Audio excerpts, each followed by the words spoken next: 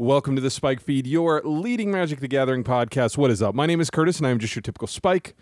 On the line with me, my good buddy and executive producer, Cameron McCoy. Friend, how you doing? Dude, good. I woke up this morning, and there was just a little kiss of fall in the air. It's coming, all right? And as we have said, best time to live in the Midwest, fall. I'm glad you had a good morning. My dog got sick last night. So, hey, not the kiss of fall that I was hoping for. We'll just put it to you that way. But, dude, this is like that moment in time that maybe is my favorite time in Magic. Preview season right before rotation. Synapses is just firing left and right. What am I going to be doing? And to add to that, I'm hoping to play in a standard event at the end of September. I have this, as soon as it hits on Arena, I have 9 days to build and buy a deck for this tournament, which is kind of fun. That brings me back to the old days. Now, look, if I'm being really honest with you, 28-year-old Curtis, he could do that, right? That was par for the course, right? But we've been off the wagon for a while, and it's been tough. So, anyway, dude, I'm interested to hear what you've been up to with regards to Magic. I know things are kind of slightly maybe slowing down for you, maybe a little less proposals at the Iowa State Fair Butter Cow. It's true, yeah. I know that was wall-to-wall coverage. National news right there. Right there. And my understanding is she said yes. Good for her. And him. Yeah. I'm stoked. Anyway, let's hear about it, man. What you been playing? Yeah, so based off of what you were talking about last week, I went ahead and picked up some experimental, or what is it, the creativity deck, Indomitable right? Creativity. Indomitable Creativity. I picked up a playset of those because I had this weird unbalance because weird arena economy stuff where I have, a rare and somehow 20 mythics, and I don't know how that balance happens, but that's where we're at. Anyway, checking out that deck, and as you were talking about last week, this deck is really, really solid. Not perfect. There's some tweaks that I want to make here and there, but all in all, this is such a fun, solid deck, and you can come up from behind out of nowhere, which is awesome. There's a lot of times where I will be dead on the next turn, but because I can just chain, all of these torrential gear hulks, it's awesome. So I've been having a blast with this deck. Playing against, I would say, like you, if I'm playing against any of the mid-range decks, I'm just trouncing all over them. Any of the black-red or Jund sacrifice decks, it just doesn't matter. I can just kind of play the long game with that, and it's totally fine. Lots of artifact hate, which really helps with that deck as well.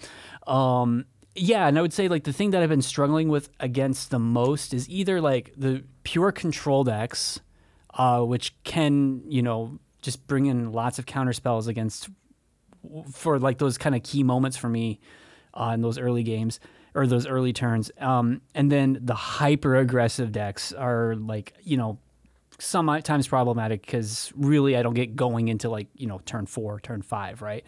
But overall, this is such a great deck. The other thing that's just kind of stood out to me this week, which I'm wasn't expecting, lots and lots and lots of junk Siege Rhino decks, which are actually really, really good. But they're Tireless Tracker, Siege Rhino, some number of Planeswalkers, and then just really good quality creature cards. So it just kind of threw me off how often I've been seeing this deck. It's good, but I don't think it's over the top great. I'm wondering if it's just new and people want to play Siege Rhinos, or why I'm seeing this so often. So I have that deck, and I think it was 2 weeks ago maybe I played that deck a lot, and I kind of came to the conclusion that the black-green element of the deck is really solid. White gives you some sideboard options, but you're really just splashing white for the Siege Rhino. And my conclusion, my net was, Chandra, Torch of Defiance, and Fable of the Mirror Breaker are better cards in this format than Siege Rhino. There are these corner cases, specifically against mono red or mono white, where Siege Rhino is fractionally. I mean, maybe I'm talking mono white aggro like Death and Taxes, not the Angels deck. The Siege Rhino is like worthless against the Angels deck. But I just find that I got more out of having red in that deck, and oftentimes I got more out of being straight green black, because then you can do things like Casualties of War, or go maybe a little bit harder in that direction. If you have red, how far do you want to go down the treasure path? Like, because you can go full Goldspan Dragon and all these other things. So I found Siege Rhino to be pretty overrated, and often I wanted Kalitas on the field more often than Siege Rhino. Yeah. Yes, against here's the magic trick I think that Siege Rhino pulls. The matchups where it's good, it is so over the top good that you think, I need this every time. But the reality is, against what we think are the best decks, which are mostly like control style decks. This blue-red creativity deck is a control deck. The blue-white deck is a control deck. Now we're seeing Esper that preys on both the creativity and the blue-white deck, but is probably a little worse against aggro. They don't care about Siege Rhino. It's a bad, dumb 4-mana card for them, right? Sure. And to your point with the creativity deck, like, I feel like the blue-white matchup is not favorable, but it's fine. I feel like the Esper matchup is almost unwinnable, because once they have Duress plus a counter spell, it's really hard for you to beat that. Like, because you need a certain quantity of things for your, creativity setup to go right. Or, like, a lot of times against control, you end up not doing the Indomitable creativity thing. You just do stuff like, you'll magma opus on your turn because they're tapped out for a Teferi, or like, you kind of have to pick your spots in weird moments. But blue-white, I feel like, is at least somewhat winnable. But when they're bringing in like some number of go blanks, Duress, Thought Distortion plus Dovin's Veto, it's like, oh boy. But Historic's about to have a big shakeup. Maybe people will wake up on these green-black decks once Liliana Veil comes in, and that will change the structure of how you want to build those decks, right? For sure. I hope you didn't cash out too many mythics, because I know you're going to need 4 of those. I have plenty of mythics, don't worry. Yeah, but meanwhile, you'll just be scraping for rares, right? Like yeah. I gotta fix that, man. Whatever. Oh, and you know what? Like, it's kind of a bummer, because usually this is my cube season, and I kind of like really work hard on making cube profitable for me leading into a new set. But I've hated the new cubes so much that I don't have a stockpile of rare cards, which is going to be maybe not great for the pocketbook. Whatever. Anyway, I've just kind of been bidding this standard adieu. The Esper mid-range deck, which is kind of my favorite deck to play, though I think the Hinata deck is the actual best deck. I think I lost like 7 matches in a row with it this morning. A lot of people have gone to just mono green wherever I'm at in the ladder, and that is a brutal matchup if you don't have the correct sideboard and things like that.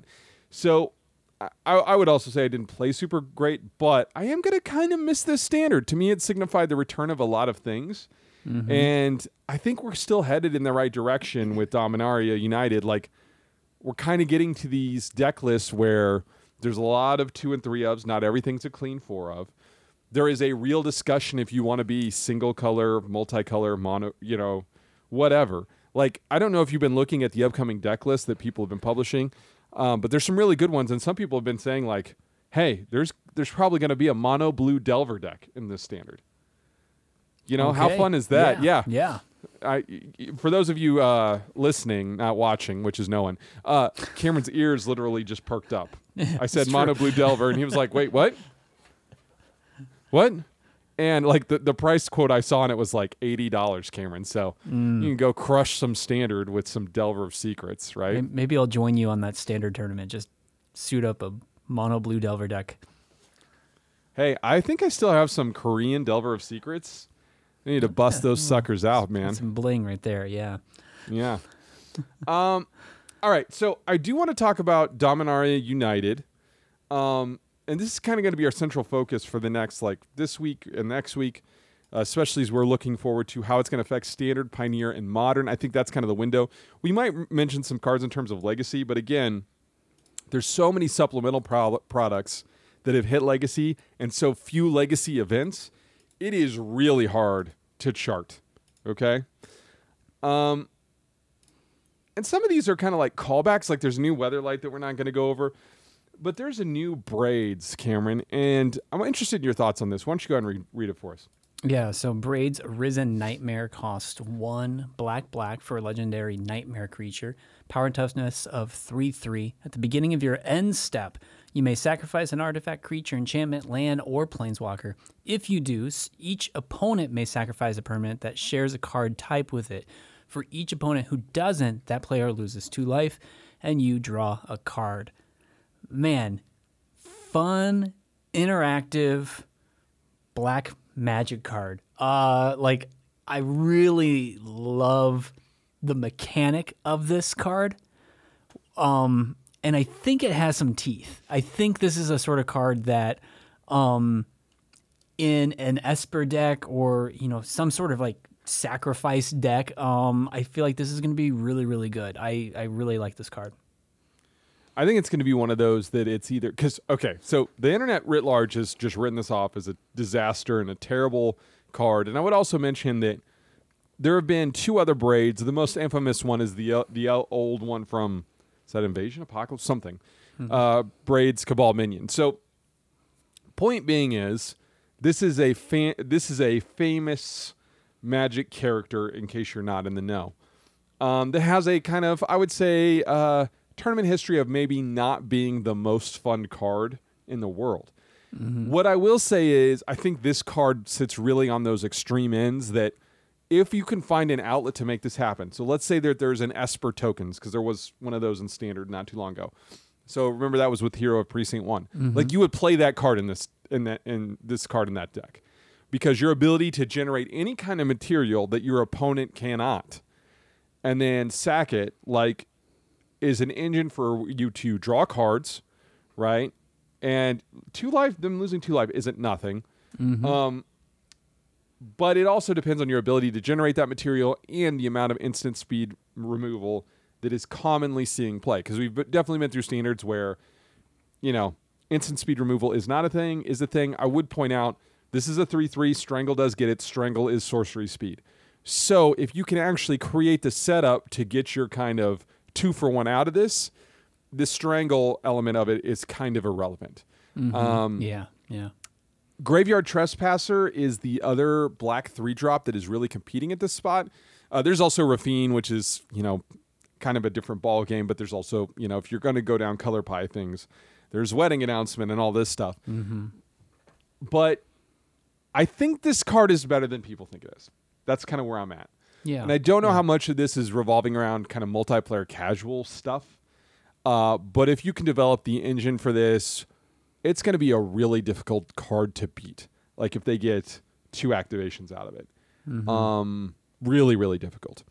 All right. So next up is, this is the proverbial Merfolk Lord. I think this is like, hey, would you like to see an indication of some power creep? So, Vidalian Hexcatcher, 1 and a blue for a 1/1 flash Merfolk Wizard. Other Merfolk you control get 1/1. Sacrifice a Merfolk. Counter target non-creature spell unless its controller pays 1. So, this is a really good Merfolk Lord. Like really, really good. I don't know that it's going to change the fate of that deck in Legacy, but I think there is a conversation to be had about Merfolk's place in Modern. I've been told, though I have not seen the matchup, that Merfolk really goes through those 5-color elemental decks like really efficiently and is also quite good against, like supposedly it's the deck that is good against the Ragavan decks and it's good against, but against Living End it's probably terrible. This actually makes the Living End matchup, I'd say, slightly better.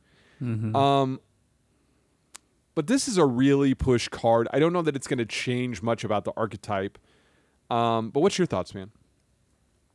Just to kind of echo what you're saying, this is a push card. I mean, it's a Lord. It has flash, and it has a sacrifice effect that counters something. I mean, this is 3 merfolks in one, like in like a modern deck from 10 years ago, which is kind of insane when you think about it. So whether or not it's actually going to fundamentally change what a merfolk deck is, yeah, you're going to put these in it, but I don't know if this is like the new Master of Waves, or something like that kind of really shook up that merfolk deck 8 or 9 years ago. It's going to be great. But I don't know if this is the card that's going to make modern merfolk,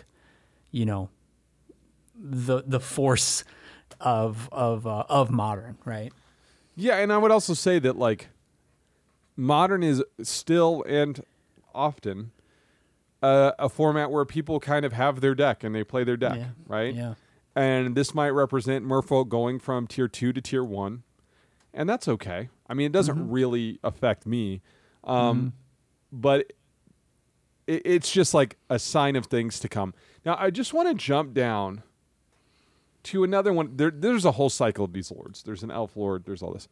I want to jump down to Shadowrite Priest because I've read and listened to people say this is a good card. Some implying that it's even better than the Merfolk Lord. Okay? And I want your help to understand, Cameron. Okay? 1 in a black. Oh, this is Shadowrite Priest. 1 in a black for a 2/2 human cleric. Other clerics get +1/+1. 3 black tap. Sacrifice another cleric. Search your library for a black creature card. Put it onto the battlefield, then shuffle. I mean, we're in territory where I think if this seeds standard, pioneer, or modern play, I'm going to eat an onion whole. Like, what am I missing? Like, I get it gets a Griselbrand on turn 5. Turn 5. In the meantime, I've played some clerics. Yeah. I don't get it, dude. Please help me. No, I don't get it either. I mean, if you're playing a Griselbrand deck, you're going to be playing other like return graveyard, effects or whatever that cost 4 or don't require a body. I mean, where like this thing is going to die, right? I mean, so you're paying 2 for a 2/2 body on your turn or whatever. You're waiting a turn or however many for this thing to be activated. It's like and another cleric and the other cleric. Another cleric, right? Yeah. So like there is a lot of steps to get that Griselbrand or Progenitus or like whatever absurd black card that you're going to get. I just don't know if the juice is worth the squeeze. Yeah. I don't know. Like, to me, it's been a real eye-opener to see people say things like, well, it's probably not good enough for Pioneer, but definitely good enough for Standard. I think, have you played Standard in the past? I mean, dude, I've been back playing competitively, playing Standard like at FNM level for like 15 years. And I can't think of a single Standard where this would be good enough. But especially not now. We're in the era where Force Spike or Jawari Disruption, which is kind of a crappy Force Spike, is playable because everybody always curves out all the time. Right? This is why Mana Leak is too good for Standard. No one ever plays with 3 open. Like, it just does not happen. So, like, the idea that you're going to, like, roll this out against mono green and it's going to work, like, I just don't get it. Yeah. And which means we've probably reached a level of assurance on my part that it's going to be the defining Standard card. Sure. But like, honestly, dude, I can't even think of a card that we've reviewed in whatever 8 years of doing this show that I've been like, there is no way. And I just read this and I think there is no way. Yeah. This is not Oko. I know that. Now, to be fair, with Oko, we were kind of like, this is okay if the food stuff is gonna be a thing. Sure. I should go back and listen to it. I think the most right we were, I think I'm really aging us here, was Jace Vryn's Prodigy. Because there was a JVP. lot, JVP, there was a lot of this is trash, this is a garbage Jace. And I think we windmill slammed that one. So, hey, Oh yeah. forget all the cards we got wrong. Let's think of the one, Cameron. Okay? I like it. Remember that.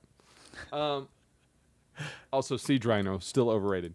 All right, so on the like slightly overrated chain, I want you to read Guardian of New Benalia. Don't understand this either. Go ahead. Yeah, Guardian of New Benalia. Human soldier costs 1 and a white for a 2/2 power and toughness. Enlist. As this creature attacks, you may tap a attacking creature you control without summoning sickness. When you do, add its power to this creature's until the end of turn. Whenever Guardian of New Benalia enlists a creature, scry 2, discard a card, Guardian gains indestructible until end of turn, and tap it. I mean, it's good, right? I mean, like in a white weenie mono white deck or something like that, you're putting this in there, and there might be a really, good, strong mono white deck.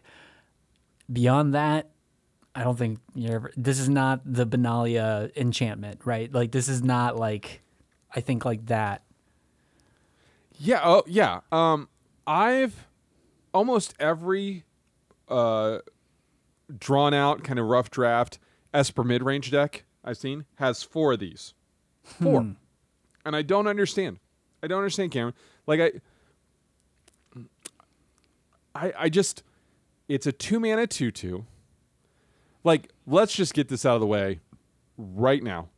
This is not even on the same planet as Tenacious Underdog. Not even close. There is 0 chance you should ever run this card over that one. Period. End of story. Right? So I know a lot of times people are viewing it as a replacement for Luminarch Aspirant, but we are so far afield of that as well. Yeah. Like there's a 1 drop in black that is like a Figure of Destiny type creature.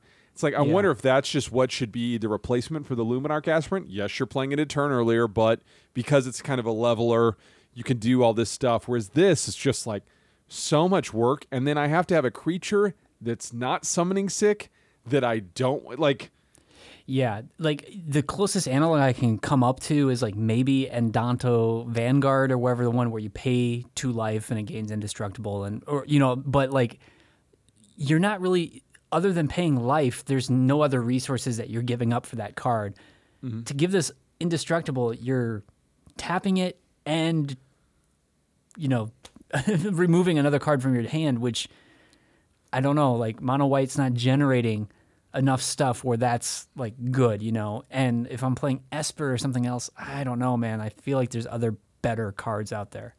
Yeah, I mean, there's just a lot of better 2-drops. Blood Tithe Harvester will still be legal too. So if you're in Jund or if you're in Grixis, you're going to play those, right? Yeah. And again, maybe I'm looking to play an 8 2-drop deck. Esper midrange is certainly that, but I just feel like there's better spots at the 1, right? Like, who's to say I don't want 2 of the new Fatal Push and 2 of the new 1-drops or something like that just to lower my curve, make me better against things like Ascendant Pack Leader. I don't know. Like, it just doesn't seem to gel for me on a deck building level. And again, maybe I'm wrong. Okay. And by the way, this is kind of neither here nor there. This new standard, it seems like it's going to be Tenacious Underdog's world, right? Like like how well that's going to pair with Liliana of the Veil is going to be bananas, right? Yeah. All right, last one, Sheoldred the Apocalypse. This has been an interesting one, and I don't know how I feel about it. So, Sheoldred is a legendary Phyrexian Praetor, 2 black for a 4/5 Death Toucher, because you really always need Death Touch on a 4/5, I find. Whenever you draw a card, you gain 2 life. Whenever your opponent draws a card, they lose 2 life. What do you think, Cameron? Is this commander only, or do you think this is going to fall into the standard playable, or not so much? I mean, there's going to be somebody who tries this in a standard deck, and it might see some results. I feel like you're going to see this a lot, maybe paired with the Phyrexian Arena that's in Explorer or whatever. There's like a combo deck.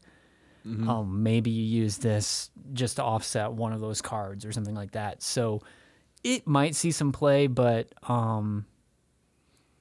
yeah, I mean, a 4/5 for 4 Death Touch is not nothing, and if it nets you 4 life or whatever difference in, by turn 4, whatever, that seems okay.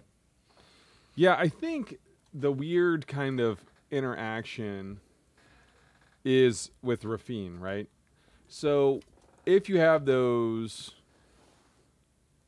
big, like, turns where you connive, like, for 4, that's pretty good. And also disincentivize your opponent from conniving. So there's that positive interaction with it. So maybe Esper Midrange will play this as a one-of. It's weird because, it used to be when a card was like this, I mean, I don't know if you can see, but the pre-sale price is relatively high. Yeah. And when that used to happen, you would be like, oh, somebody's broken this for standard. Because that's the only reason. Now it's like, wait, is this just because it's a commander thing? Because it's a Praetor? Like, all of these, yeah. But it is one of the highest priced cards in the set. And the ability isn't nothing. I mean, if your opponent draws 10 cards, that's lethal. That's not crazy. But it is like on its face, you're kind of like, wait, what? But I feel like if you get 2 activations out of this, it really does a lot.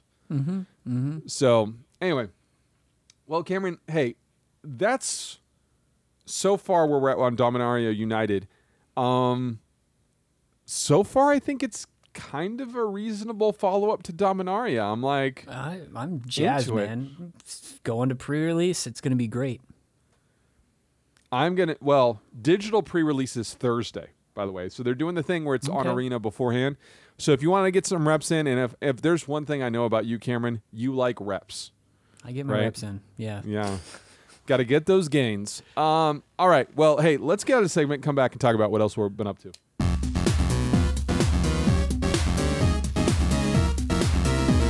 All right, Cameron. So here it says you've been jumping into the world of Dishonored 2. I got to be honest with you. I don't remember. I mean, I assume you played Dishonored 1. I don't know if you finished it. Where were you at on that? Yeah. No, I mean, Dishonored 1, gosh, that was 10, 11 years ago. A long time ago. And I think it was like one of my favorite games to come out on the PlayStation 3. Like, it was a long time ago. But I played through that, I want to say, once on high chaos, once on low chaos, and then through like the DLC that came with it. And it was one of my favorite games. Like I really, really, really dug it. And I remember Dishonored 2 got some kind of like middling reviews when it was initially released. I think just because it was the successor to like this incredibly great game. And for whatever reason, I just never got to it and forgot about it. And I know that you had played it a while ago. And I'm trying to remember what your initial thoughts and maybe criticisms of the game were. I'm trying to play this on full low chaos, so like stealth and not trying to kill anybody. And I'm finding this more difficult than both like Deathloop and the original Dishonored, which are both from the Arcane Studios. It's good, and then I'm also just I feel like maybe the initial setup of like choosing Corvo or the daughter Emily. I'm going with the Emily route, but like I'm kind of curious how that kind of interacts with the larger story, and just because Arcane's pretty clever with how decisions do kind of matter through the decision trees of the game. Yeah, so overall I'm liking it. It looks sharp for being a 6 or 7 year old game, but yeah, I like it. I'm just curious how difficult, because it feels like the difficulty curve is weighted against you playing the low chaos route. So I've never finished Dishonored 2 because of that. Okay. So and I never finished Deathloop. it's kind of one that was like really impossible to ever have on while my kid was around. Just Yeah. like walking through or whatever, where, so that made it tough. But Deathloop, I think, is a much better game. Yeah. And I think Dishonored 1 is one of the best games ever made. So the problem is, and I think I use this because it came out around the same time as one of the Gears of War games. And you were like, dude, how are you playing Dishonored over Gears of War? And I was like, the difference is Dishonored 2 is like you go to a fancy restaurant and they overcook your duck. Mm-hmm. Gears of War is like, here's a cheeseburger. Ribs. Right? The degree of difficulty is much lower, but they Yeah. nail it, right? Yeah. And Yeah. the problem with Dishonored is, and I went on to read, so basically 2 teams made the first Dishonored, and then they split, and one made Dishonored 2 and one made Prey. Interesting. And so Okay. you Yeah. kind of feel that, and I felt like Prey is a much better expression of Dishonored in a weird way over Dishonored 2. But Yeah. what happened was, so the way I did it is Dishonored 1, I killed 2 people for very specific reasons in that game. Everybody else I left alone, and I was very, very meticulous. Dishonored 2 just doesn't want you to be that. They want you to kind of get caught, figure your way out, and I feel like I read this about like them wanting that to be the game that way.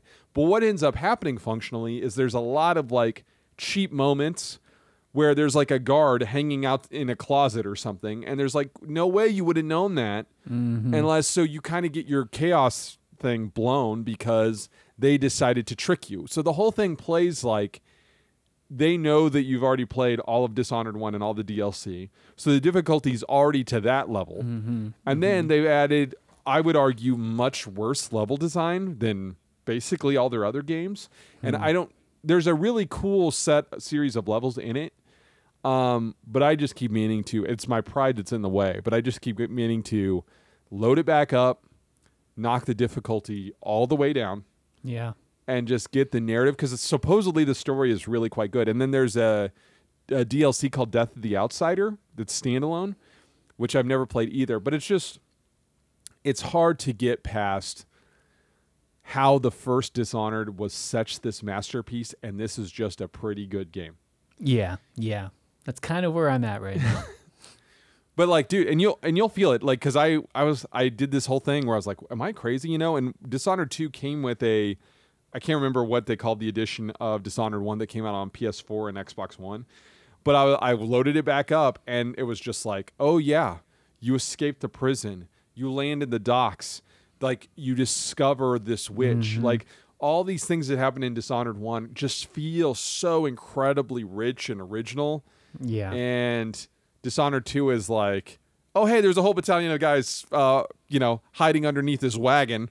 Gotcha. Oh, God. First Dishonored, though. I need to revisit that. Good one. So I was kind of jazzed because we were going to come on and you and I were going to kick it about a new Game of Thrones series, House of the Dragon.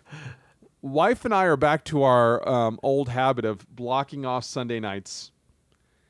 And okay, it's time to watch Game of Thrones together. So, but you didn't pick it up. Have you talked to the wife about this? Where you guys at on things? No, I mean we were like Thursday night, like we were just sitting there looking at it. It was staring at us in the face, and we're like, I don't know if I need to get a full review from some other people before I dive back in.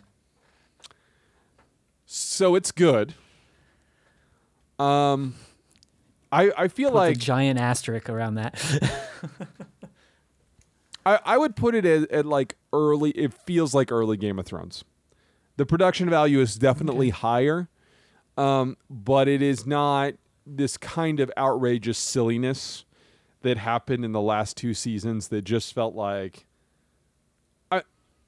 And hey, I know there are people that worked really hard on those last 2 seasons. I'm not trying to throw them under the bus, but some of the scripts just felt like, please God, let's just get this over with. Like it was so like compressed and rushed, and narratively didn't make a lot of sense, and just not in keeping with, like, people always talk about how Game of Thrones or Song of Ice and Fire has all these surprises.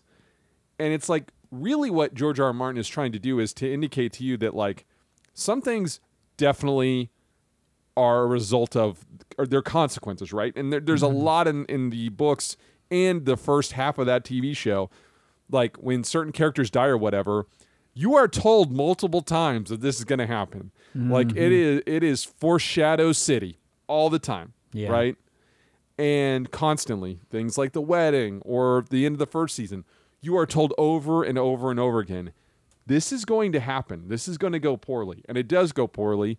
And because you've been conditioned by other TV shows to like, you know, oh, well, the heroes still get out and they don't, you know. So I think that's a fun thing. This is not that. This is just, hey, this is the Targaryens. And so as a result, it feels a little bit more like, what's the Netflix show about the royal family? The Tudors.